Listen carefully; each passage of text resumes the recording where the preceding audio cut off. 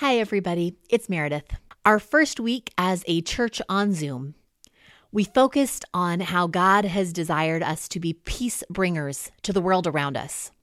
We talked about what it meant to contribute to the flourishing of all of creation, even now in this new reality, and how the peace that God has for us is not just individual, it's collective. Today, I'm going to lead you through a version of the practice that we had together, a reflection on our community values. As a group, we hope that these 5 things animate us and become true of us more and more. We want to practice authenticity, meaning that we bring our imperfect selves to Jesus, who helps us become who we were made to be. Diversity, that we honor the image of God in those who are different from ourselves. Openness, that we have practices and habits that help us live open to what God is doing in ourselves, our community, and the world around us. Relationship, that we are connected with others and practice the messy togetherness of doing life and knowing one another. And sacrifice, that we take the resources we have, our time, skills, money, and we give it away for the sake of others. We live open-handedly and generously so that others could flourish. These 5 values aren't arbitrary. We picked them in large part because they are shalom-seeking values. They are values that if we live them out would indeed bring more peace to those around us, would bring more flourishing to this world. And so our question as we come to God today is, which of these 5 values might God be inviting you to grow into a bit more in this time? Is there one of these things that stands out to you? And what would it look like to take a next step to grow that value this week? So I'm going to walk through each of the 5 again, and as you listen along, invite God to draw one out for you, to clarify for you where you would lean in this week in order to bring more peace to the world around you. Let's begin. Take a breath. God, as we listen right now, would you lead? Make one of these 5 stand out. Clarify a next step for each one of us. Is God asking you in this time to practice more authenticity? If so, perhaps you spend some time with God answering the question, how am I really? Allowing the honest answer to bring you closer to Jesus.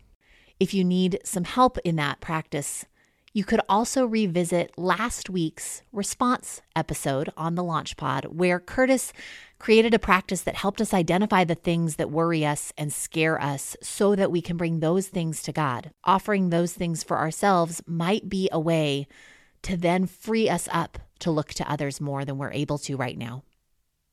Is God inviting you to cultivate a greater value for diversity? If so, one step could be to read an article or listen to a podcast about how this new situation with COVID-19 impacts somebody different than yourself because of their socioeconomic status or immigration status, their ethnicity, the part of the world that they live in. As we learn what others are experiencing, ask God how you could be part of bringing greater peace to them. Is God inviting you to cultivate more openness in this time, to revisit the habits and practices that help you live connected to God? And if so, perhaps it's time to answer this question. What do I need to live open to God in this situation? Perhaps you revisit your rhythm of life. And if you'd like some help with that, we have 2 self-guided workshops on our website. Each of them uses a couple of podcast episodes and a brief handout to help you look at what habits might help you be more connected to God and God's purposes for you in this time. Part of the reason a Rhythm of Life tool can be so helpful is that it is seasonal, not permanent. I think we can all agree we've entered a new season, and so perhaps it's a time to create a new rhythm for it. Is God inviting you to cultivate this value of relationship? And if so, perhaps your next thing to do is text a few people that you know you need to connect with. to keep a conversation going, or even to set up some virtual FaceTime together.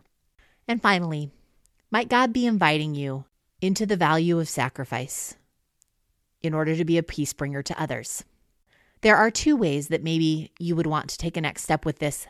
The first of which is simply to name with God what you're already sacrificing. To spend some time answering, what am I already giving up in this time? And asking God if there is something that God has for you in those things. The other would be to ask God, is there something you would like me to offer for the good of others in this time?